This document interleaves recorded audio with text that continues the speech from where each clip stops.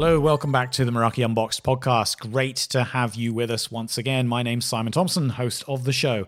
And this is a podcast that we love to run every couple of weeks. And we always like to bring in as much interesting content as we can of different types. So as you know, we do quite a few around the technology themselves. We last time had a conversation with folks at Meraki who look after some of our employee communities and what they do on that side of things. And there really is like a whole bunch of useful content already stacked up in the Meraki Unbox archive. So if you are interested in what we do in this business, I definitely recommend you go back and have a listen to that. For 38 episodes, I think, in the bag. So this is number 39. Now at Meraki, we love to focus on the communities who use our technology in one way or another. And I tend to think of two really big chunks there. So first of all, we've got those network engineers, folks out there who are building real networks and security environments with our technology. The other big group is a very interesting one that we've featured a couple of times on the podcast already, which is our technology partner community. So these are the folks who are really taking the Meraki platform and everything that it's capable of and really taking it to the next level by plugging in, using those APIs that we have across the board, across our portfolio, and really starting to build some custom solutions on top of that, which really address some real pain points out in the real world, and in a way that, the Meraki team is not able to do ourselves. So we're super happy to have these tech partners working with us. And this is something which I think is a very exciting area that we're very keen to see how it develops over time.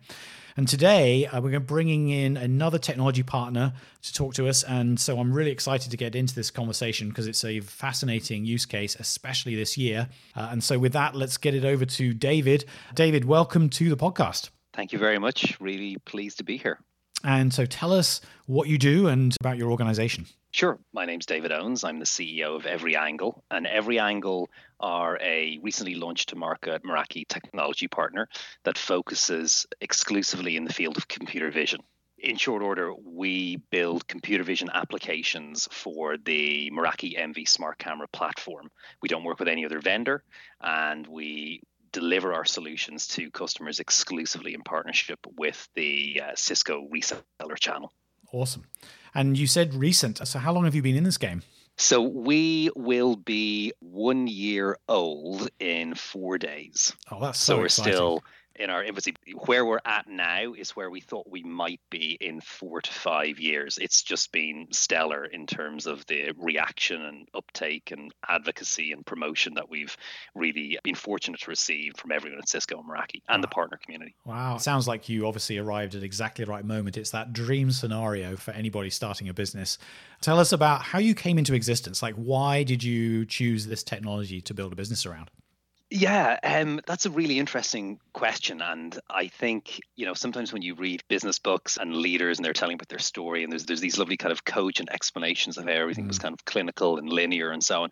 That's not the case. This has been the case of many, many a pivot. I'm kind of a serial entrepreneur, which sounds impressive, but you could really substitute that as saying kind of serial, person who fails at a lot of stuff quickly. And so how it came about with Every Angle was my previous business was managed service provider business. We did a lot of work with Meraki, particularly in the retail space, food service operators and so on. And so we knew a lot around Meraki. We were watching when Meraki entered the smart camera space several years ago. And around about 2.5 years ago, when GDPR in Europe, General Data Protection Regulation, was in its infancy, there was a lot of customers at that stage who were contacting us saying, hey, what do we do around GDPR? And all of their inquiries were very much around the data they were capturing on email marketing systems and things like this. And none of them had any awareness around the absolute multitude of CCTV cameras that were everywhere, awash with all of this data. And so our original idea was thinking, well, wouldn't it be great if we could offer some kind of managed smart camera service using the Meraki smart camera platform? But very, very quickly, when we started drilling down into that, we realized that actually the real potential to create value there was in leveraging the cameras as a platform for outcome-specific software applications to deliver on top of it. Okay. So you mentioned GDPR there, and I guess, I mean, I like to think of the Meraki Unboxed podcast as a global affair. So tell us a little bit more about that specifically and its relationship to what you're doing. I haven't called it out. So we're based in Dublin in Ireland, but we operate globally thanks to the scale and reach of Cisco. So in terms of GDPR, one of the things we made a decision on very early on, and it was a luxury really as a startup, but really a necessity, I think, in the space of computer vision, was to have a full-time GDPR and data protection consultant as part of our team. I would say I've had more conversations around GDPR and data privacy than I have had hot dinners in the past year. And it's understandable, but there is a real confusion out there and there's a lot of misunderstanding. And it is quite understandable why people are confused.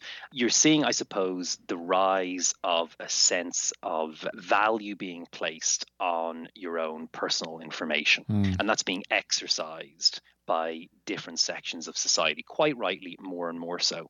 And I think what you've seen with GDPR as introduced in Europe has been influencing and has been upping the bar in a good way in terms of data privacy globally. And you can see that in terms of the California Privacy Act. You can see that in terms of data privacy in Australia, New Zealand. And the pendulum is only swinging one way when it goes to privacy. And I think much like with security, when you're doing anything in the computer vision space, security can't be an afterthought. Security is not something you add on at the end, and privacy is not something you tack on at the end. If you're not building applications with privacy by design, you're not building applications that are going to be able to comply with this higher and higher bar of privacy, in my opinion, at least. Yeah, it definitely sounds as though you take that very seriously. You understand its importance to people and think really actively thinking about how your technology can respect that pendulum and the swinging of the pendulum, as you said. Absolutely, I would agree. It's just going in that one direction.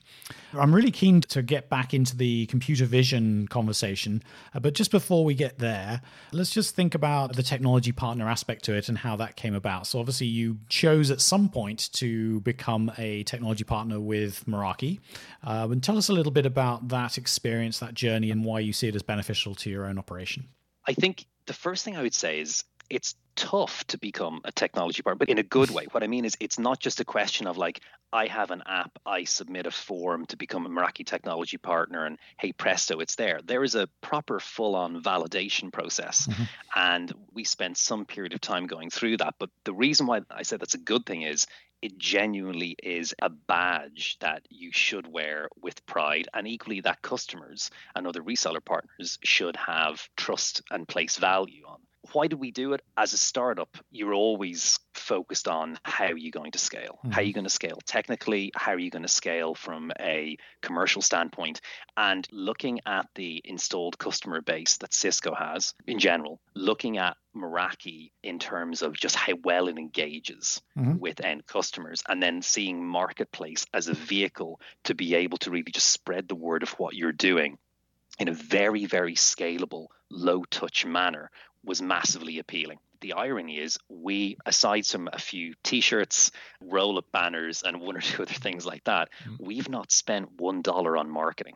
Not one. Wow. What we have done is spend an inordinate amount of time building personal relationships with key folks in Meraki, or the Meraki Marketplace team, and working with them and saying, how can we co-create success here? Which might sound a bit cliche, but if you really buy into that, it's like you're all in or you're not in at all. And so we've really invested heavily in trying to expose everything that we do into Meraki Marketplace.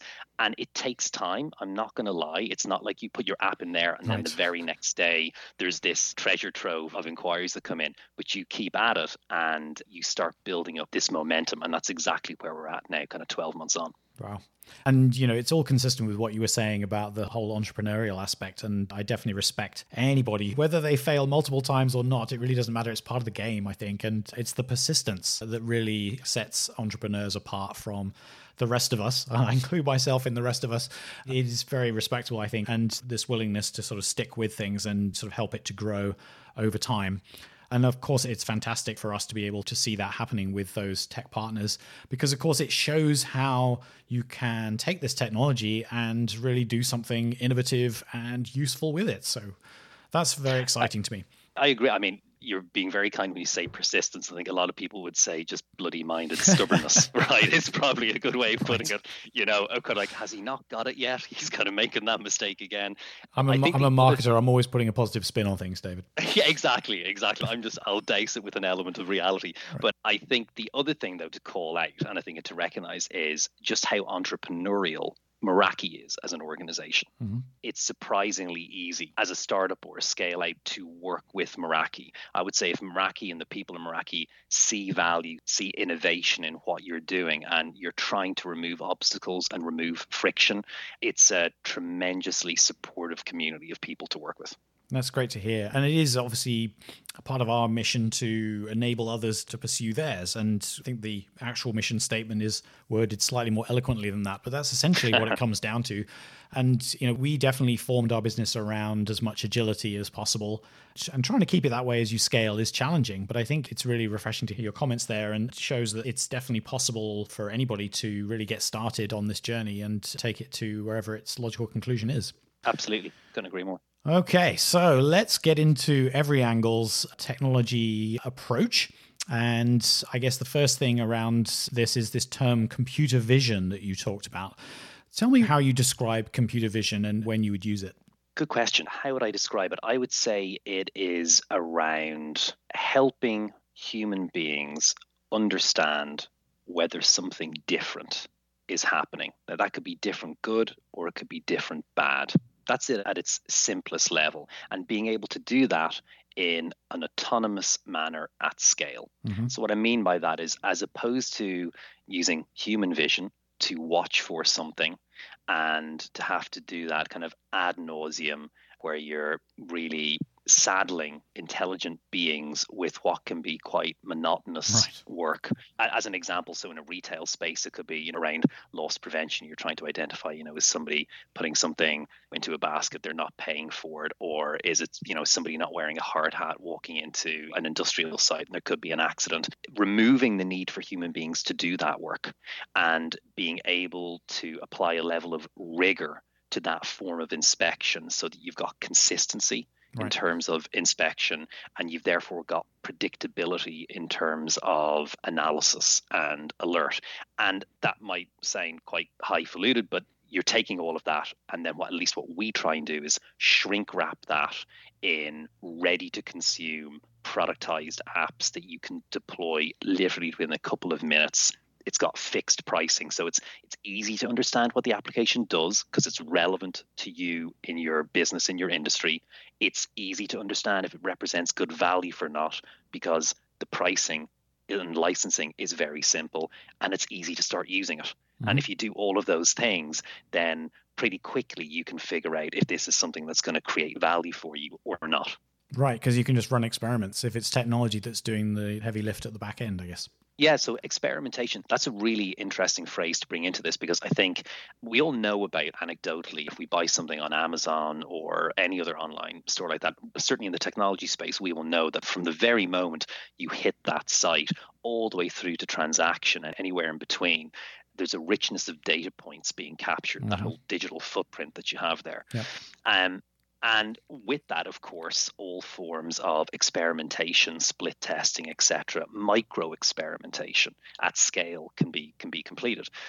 Very difficult to do that at the moment in the physical world. Mm. And that's as much because of the relative narrow scope or lack of richness in data that you have, that it means it's a real big effort to try and do any experimentation. You're going to change the layout of an office, you're going to change the layout of a retail store, you're going to move a piece of machinery around or in a loading bay or logistics. These are big asks. Mm-hmm. And because normally you have to make those big changes to be able to understand if there's an effect happening. So if you can broaden and widen the spectrum of data points that you're gathering, that actually enables you to go and experiment a lot more. It doesn't mean you will experiment more. That's one of the real interesting things here. And, I might be skipping ahead in terms of what we're going to talk about, but one of the questions I always ask customers when they're saying, well, can you help us detect A, Y, or Z? I say, well, maybe, but why? Right. Why? Right. Talk me through that. What's the logic? What's the value? Too much focus a lot of the time is on, can you detect something, as opposed to what's the value in being able to act upon that detection? Yeah, it's a great point because we do have such a wealth and it's just growing every single day. The amount of data available to us for all kinds of purposes is just going off the charts. And of course, all these sensors and computer vision, I mean, that's all providing more and more data points. But you've still got to come back to the core purpose and what problem you're trying to solve. And it might be, it's a whole bunch of things, right? I mean, you talked about the efficiency that's potentially in there. There's also the ability to provide protection. And compliance is another interesting one as well. Yeah, absolutely. I think the term sensory overload obviously comes initially from the human experience of sensory overload. And when a human being has sensory overload, they shut down. Mm-hmm. If you look at an organization or if you look at a team of people, if you provide sensory overload, their ability to engage in effective decision making will shut down. I think the way I try, and you don't want to be preachy, but you do want to try and educate with customers and to say, just because you can detect something doesn't mean that you should. Right. And in fact, one of the huge challenges that we see, and some customers are very vocal about this. They may not express it this way, but it's alert fatigue. Mm-hmm. It's that thing around sensory overload. And this is one of the things we have as one of our core values is to never generate an alert that lacks meaning. Right. If you get an alert from us, from an every angle application, you should have trust that it's relevant. And you should have confidence in the veracity of the information so you can act upon it. If we do that, then we're in a good place. If we don't, we incrementally devalue our proposition to you. Mm. And this is something which you're reminding me, of course, of my smartphone. I'm guessing everybody who's listening probably thought of their smartphone notifications at that moment. And it's not so different because you really just can get completely overwhelmed with the sheer number of these things. And it's really about quality rather than quantity, I think. Good to hear that you're really thinking about that. That's really when we think this technology can be used. And what you're touching on really is when you shouldn't use it. Any other thoughts there? Absolutely. There's certain use cases that are quite standard and it's easy to appreciate and evaluate if there's value there or not. Mm-hmm. A lot of the time it's when customers are asking for new things or new challenges that you've not faced before or we would not have a productized application available for. Very simple example here is that you can be asked to solve something with computer vision that can be akin to taking a sledgehammer to crack a nut. There can be a much easier way. So, and this is giving a shameless plug for the new Meraki MT sensors. It's in my mind, right? Because it happened last week. Right. We had a customer asking us saying, hey, can you go and detect if our emergency exit doors are propped open? Can you use a computer vision model? Can you build a computer vision model to go and do that? And we said, yes, we could. Or you can just buy an MT sensor that will let you know, a contact sensor, if the door is open or closed. Right. And they're like, oh, okay. And so sometimes, it's about not fitting a square peg into a round hole. Mm-hmm. I think where you don't want to use computer vision is where the relative level of technical effort to deliver the solution entirely outweighs the value add to the business. And so whenever we're evaluating use cases with the customer, we normally go through discovery process. This is all where they're kind of weird or wonderful use cases. We go through discovery process and we plot that out over a technical effort versus business value add matrix. And so really what we're looking to look at is in terms of technical effort, is it low, medium or high to technically deliver it? And then in business value, is that low, medium or high? And the obvious place to start is where you've got low technical effort, high business value, and where you really want to avoid is being in that quadrant where it's high tech effort and low business value, because you're never going to build a great ROI there. And then I guess the other thing I would say there as well is that there's certain applications where, like, we have retail customers who would say to us, we want to understand what's happening at every square foot of the store. Right. And we say, no, you don't. We say, no, we really do. We say, no, you really don't. Because in many areas of your premises, these are transit areas. There is no influence on purchase. There's no purchase taking place. We always look at proximity, presence, and engagement when we're thinking around what people are doing in these places. And so the idea of deploying and investing in a sensor platform when you know there's nothing of interest happening in that area defeats the purpose. I think making sure that there's a really good ROI and doing that upfront at the beginning, making sure that you're actually, and this might sound a bit counterintuitive, that you're having to use as few Meraki MV cameras as possible. I think the other thing as well is being mindful of privacy issues, and also if we ever get any sense that something may potentially be being requested for any less than ethically sound purpose. We will just steer clear. And we have the luxury of being able to do that because there is so much market opportunity out there for applications and outcomes which are, completely ethically sound. Right. And of course, you touched on this earlier. I mean, it's not just around ethics, it's also, frankly, around legislation. And so, you've got to be mindful all the time of this and just trying to do the right thing. I like that thoughtful approach. I mean, at the end of the day, there is definitely real value to be derived here. You've got to get that balance right, as you said, of value to technical effort. And I'm sure there'll be a few people on this who are listening to this podcast who are thinking of examples of things that have been slightly over-engineered from what they actually needed to be. Those of us who work in technology, we can get a little carried away sometimes. It's true. So good to keep the human element in there and keep it as authentic as we can. Absolutely. I think something else that I'd love to just explore with you quickly is around sort of computer vision and some of the myths that have grown up around that. We know that there's been this huge hype engine around artificial intelligence and machine learning over the past sort of couple of years, and you can hardly go onto a tech website without seeing some reference to that. Maybe you could talk to that a little bit and what your own reflections have been there. Yeah, I think there's somewhere buried deep inside of me, there's a book that has to be written around myth busting, I think, for computer vision and machine learning. There's certain myths that you encounter and you hear that are more commonly expressed, say, on the customer side of conversations, and then those that you hear more commonly on, say, the vendor or technology provider side.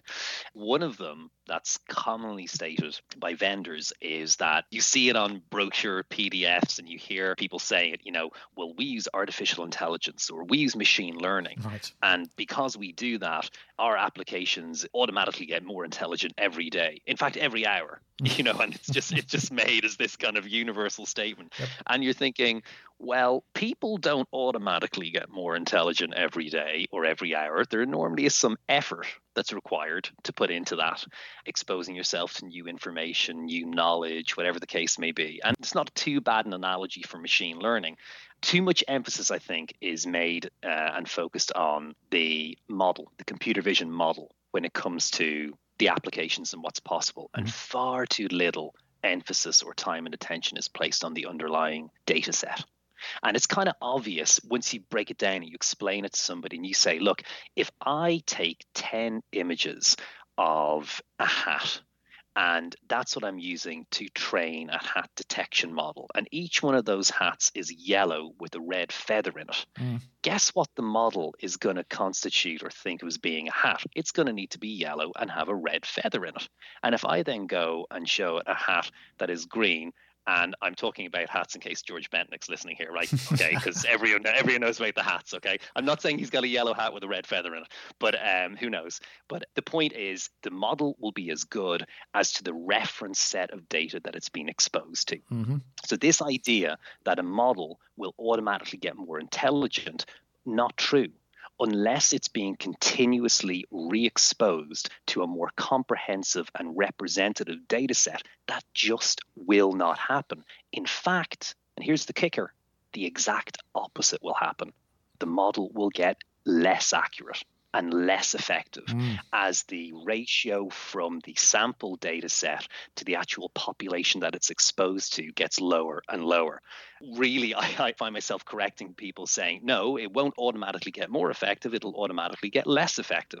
And this is where the workload, it's absolutely the non-sexy stuff when it comes to machine learning. It's the maintenance overhead. It's gathering and continuing to gather the data set, having that image pipeline, that data set pipeline, and using that to continually process, train, and refine the model. An example of that, just to put into context, is, let's say, for example, you want to go and detect tools. Okay, it's like a hardware store. Right. And a model might initially detect, well, here is a hammer, here is a screwdriver. And initially it may not differentiate between a hand hammer and a sledgehammer, or between a Phillips or a flathead screwdriver.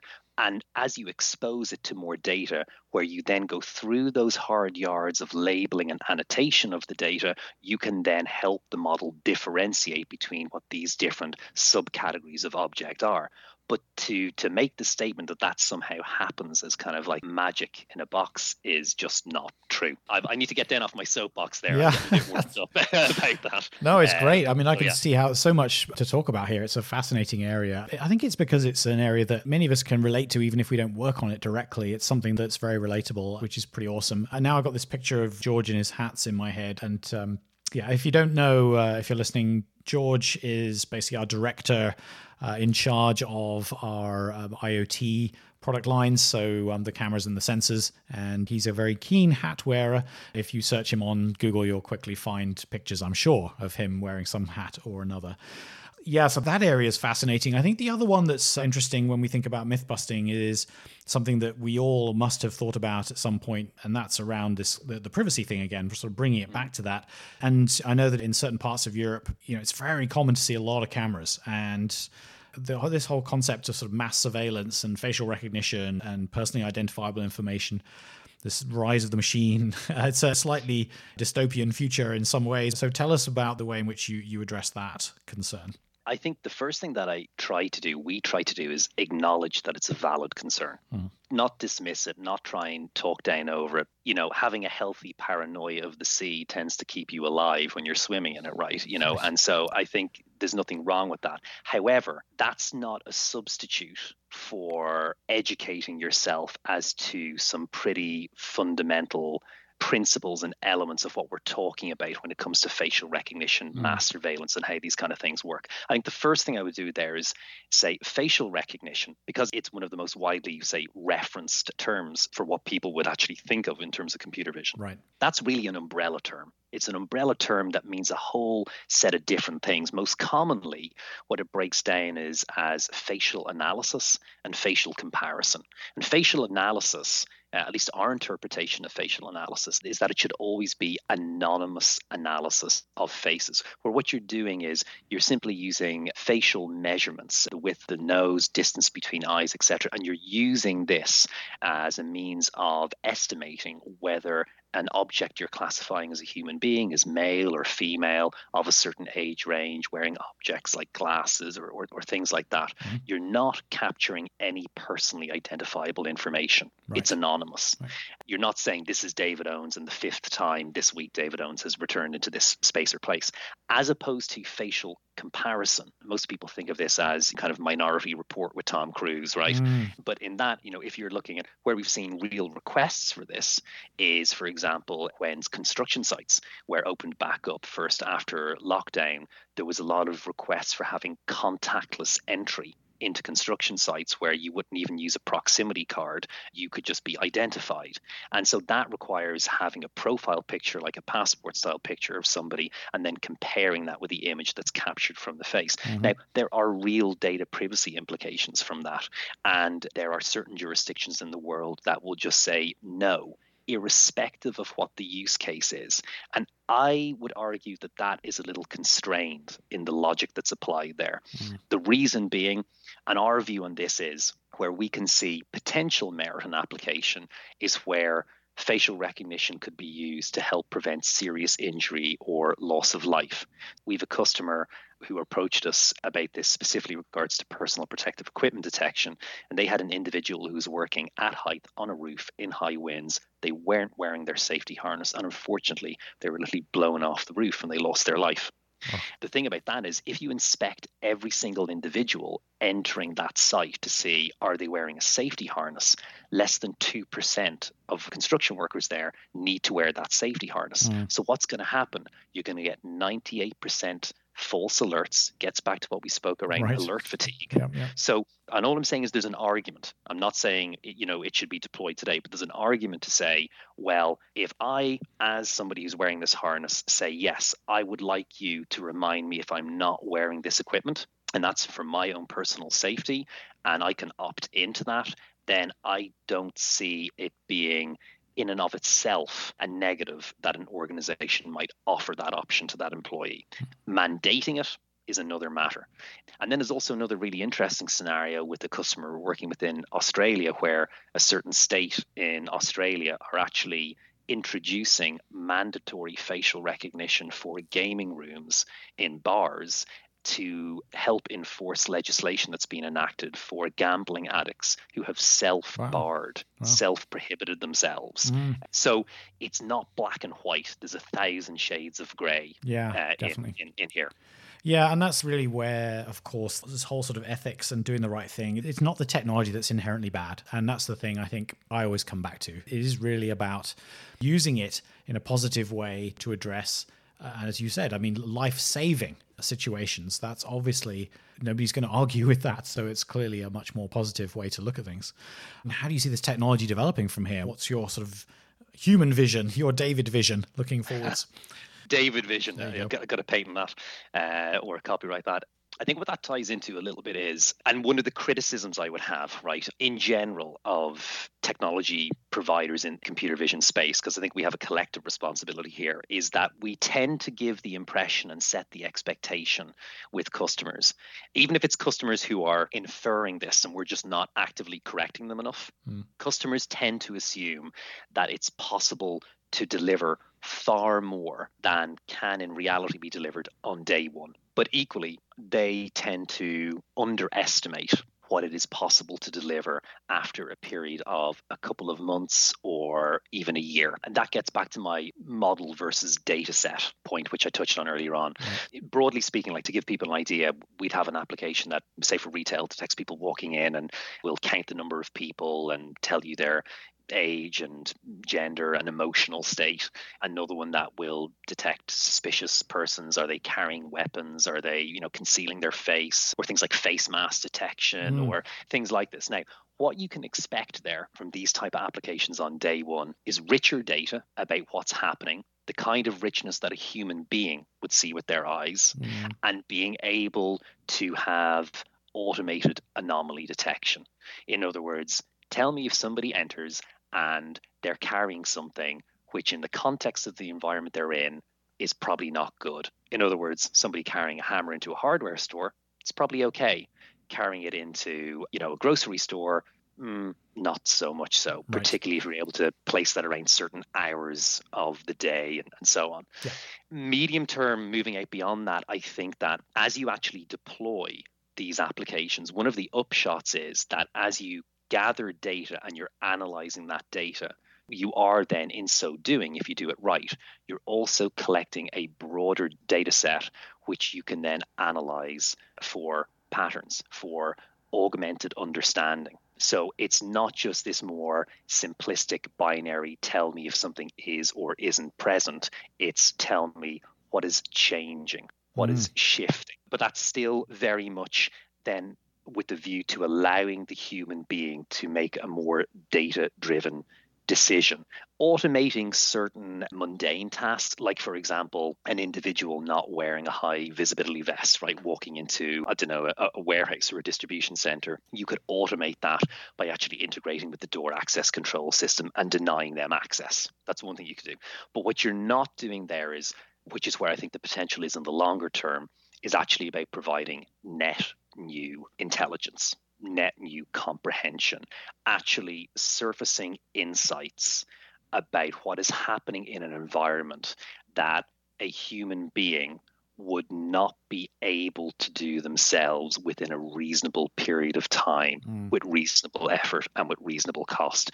We're 2 years kind of plus away from that, and I think everything else is very much in the realm of kind of now to 18 months or so. It's something which I've noticed in different areas of this technology where it's really a lot around building confidence in a high quality understanding on the computer vision side of things. I'm thinking there, I guess, about autonomous vehicles, for example. We as humans need to have a lot of confidence in that technology before we let them loose widely on the roads. And of course, that is starting to happen. Fascinating technology, but it is very much down to having that sort of high quality data and us as humans building confidence in it.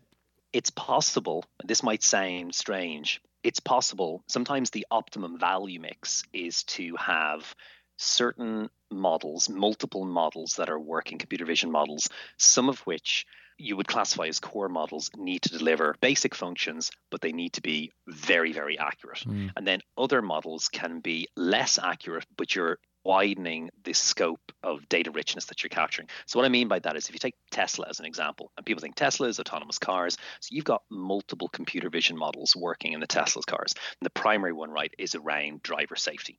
But you've then got secondary models which are reading road signs and interpreting road signs and using optical character recognition at distance to be able to interpret, well, what's the speed limit here? Now, the analogy I give for that in terms of human beings is imagine you've got 4 people in the car. You've got the driver, and their responsibility is to look at if there's any oncoming traffic, monitor their speed. You have another person who's looking out the rear view. Is there any car getting closer? Another one who's looking constantly at road signs, etc. What you're doing there is broadening the richness of data. You don't need the person who is performing a secondary, less important model to be as accurate. The value is you're actually getting exposed to those additional data points that you otherwise wouldn't have. And where we've seen this in a retail context quite a lot is you have customers who've been using very sedentary traditional footfall counting technology, infrared beams, pressure mats, things like this, which they do a very, very basic job, but they've been around such a long time. They actually do it very well in terms of tell me is the person entered or not. Great. And you can get high 90s in terms of accuracy rates for that. But if you then go and say, okay, well, if we build you a computer vision model that, for example, maybe only delivers, say, 85% accuracy because of the particular environmental conditions, poor lighting, or whatever the case may be. But we're not just giving you one data point around entry or exit. We're telling you, are individuals entering? Are couples entering? Are they children? Are they adults? Are they family? Breaking down gender, age, giving you sentiment analysis based upon how their emotions are changing. If you ask the question, what is actually giving you a more accurate picture there? All of those data points combined, or just the one data point that's giving you maybe an additional 10 points of accuracy? It's fascinating. When you start to break it down like this, you really start to understand the finer points and how it can all build up together to just really, and I love this term, augmented understanding. I think really just helping us get beyond what humans can realistically achieve in a given period of time. It's a really exciting way to put it. And you touched on retail there. I think I'd love to walk through, and this is, of course, the fun part, is walking through some of these real-world applications for your technology and the sort of realm of computer vision generally. So maybe if you'd like to pick out a couple, which would you go for? Like, which would be your highlight examples? So this is where I get to kind of do the shameless sales pitch, right? Or for if you like. I mean, we're all interested to hear it, I'm sure. I've been giving my sales pitch all along. No, I'm joking. I think, yeah, so in retail, where we start off in retail, the grounding point is what's the purpose of the store or the place, if it's hospitality or whatever the case may be. What is the purpose of it? And if that purpose is not around experience, then really all you have is probably the most expensive form of distribution model. Because if you can buy it online and you're not adding anything additional there, then why have it? And I think when you have a look at what was happening to brick and mortar retail pre-COVID, that tells its own story. So if you agree with my position that the purpose should be around experience, well, then you need to be able to measure experience. And so how do you measure experience? Well, the first thing is you need to know who's coming in. Really what I'd say is think around the type of richness of data you can get from even a basic online shop. You know, you can set something up with Shopify selling t-shirts, right? And the profile information that you get if somebody signs in, you know, to their account with, you know, Facebook or LinkedIn or whatever. So our next generation footfall application that we built was, I'm not joking, the motivation here was we said, how is it that a teenager in their bedroom can set up an online shop on Shopify and know more around the profile and behavior of their customers than a multi-million-dollar brick and mortar retailer? Amazing point. Yeah. So is there something we can do about that? And, you know, you always try and find causes that you can kind of align yourself to when you're a startup to help build engagement. And we thought, well, helping retail fight back. And we thought, well, how can we do that? And said, well, it has to be around experience. So what the Next Generation Footfall or NGF app does is even just on a single Meraki camera, MV camera at the entrance, it will eliminate the need for any of that traditional footfall counting tech. It will count the number of people coming in. It will break it down by age in terms of specific age ranges, generation, give you gender split. It will give you that emotional sentiment analysis that I mentioned. We actually capture 16 different emotions, but that's too much to really digest. So we condense it into just 3 categories: positive, negative, and neutral. We like to call it our computer vision net promoter score. That's useful. That's interesting. But it's when you start doing that at scale. If you have 100 locations, and if you take that information and you then overlay time series analysis, how is that changing by hour of day, day of week? And then you also record venue information. If it's a retail store, for example, is it on the main street? Is it in a shopping mall? Is it a pop-up store? How long has it been opened? When was the manager hired in there? One of the interesting things we've seen is the change in behavior and sentiment levels in store is, generally speaking, a good precursor of when management staff quite shortly thereafter tend to hand in their notice. You see these antecedent behaviors happening.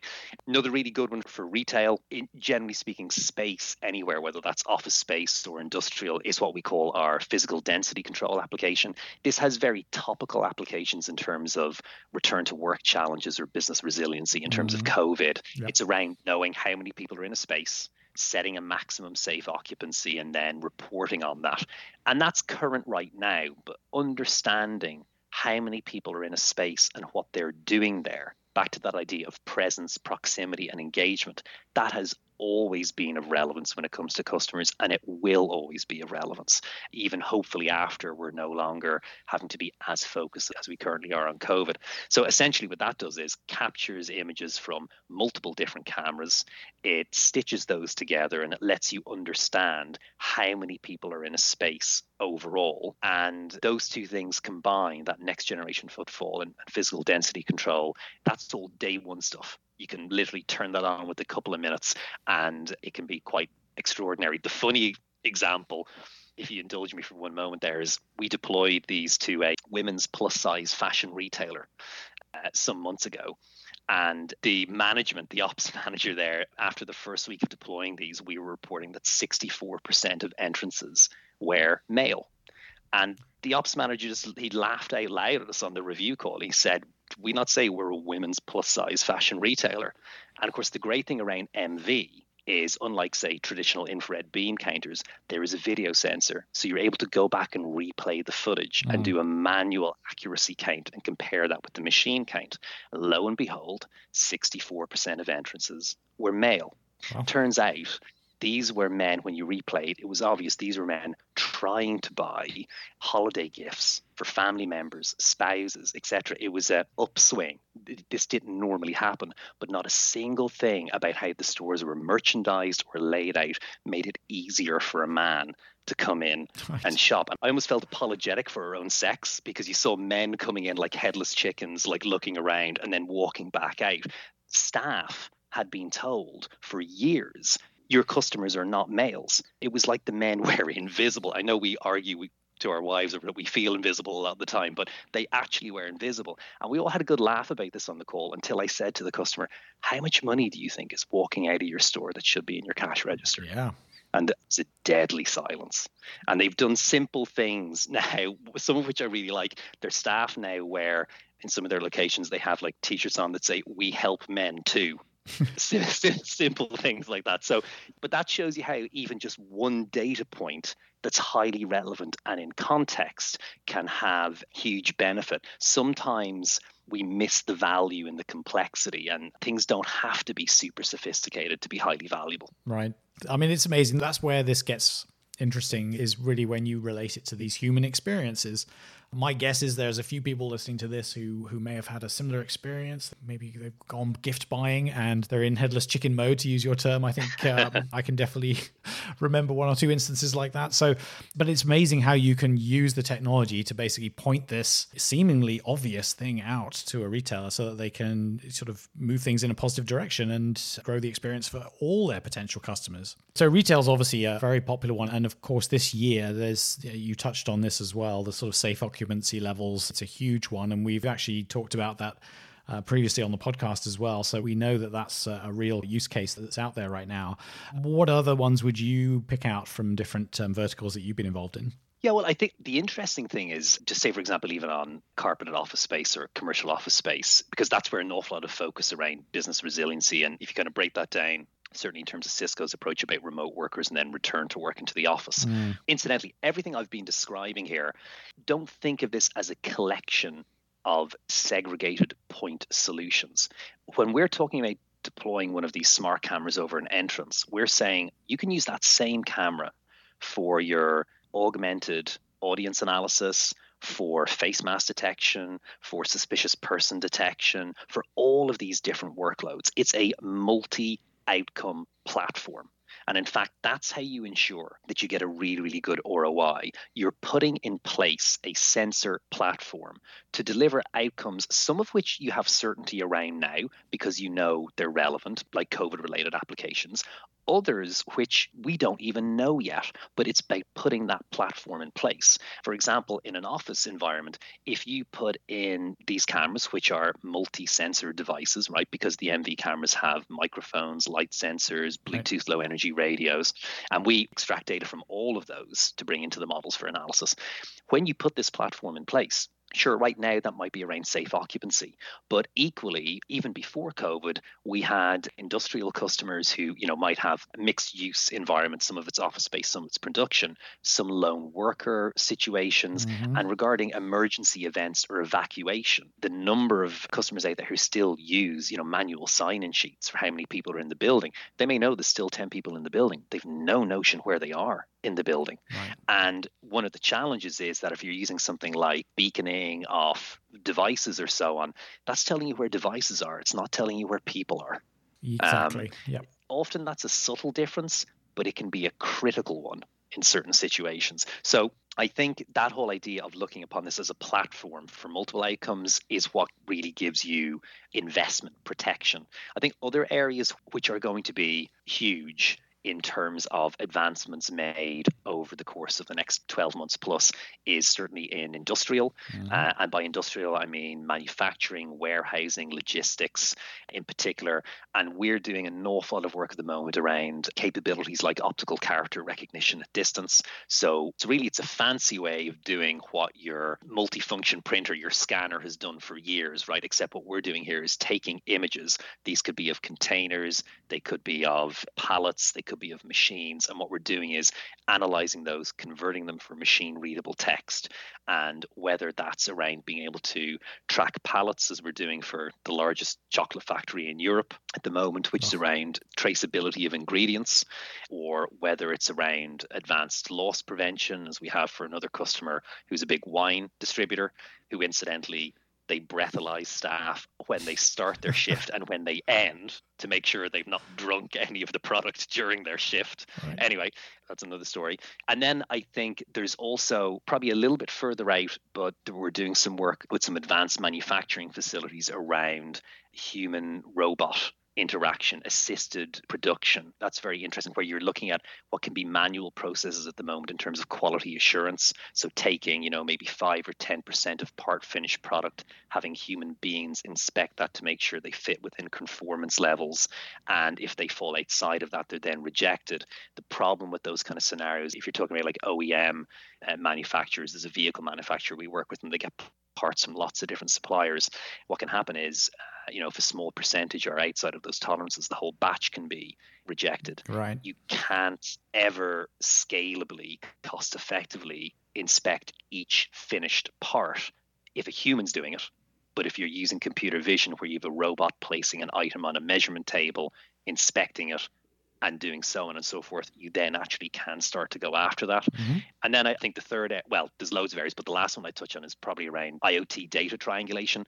What I mean by that is, if you look at the explosion that's happening in IoT and sensors, if you go back to our example, right, for the Meraki MT sensors there, in terms of the contact sensor, it's a really good example. You could have in a warehouse area high value goods in a cage, and you can place a contact sensor on that to say, is it open or closed? Now, what we have seen from the interactions we've had with customers is that, particularly where you've got access control, 90 to 92% plus of all entrances into high security areas actually are from individuals who are meant to be there or authorized to be there at that time. So if you generate an alert saying, hey, a door is opened, and 92% of the time it's a false alarm, alert fatigue. And people are going to start disregarding that, and they'll miss the 8% they should look at.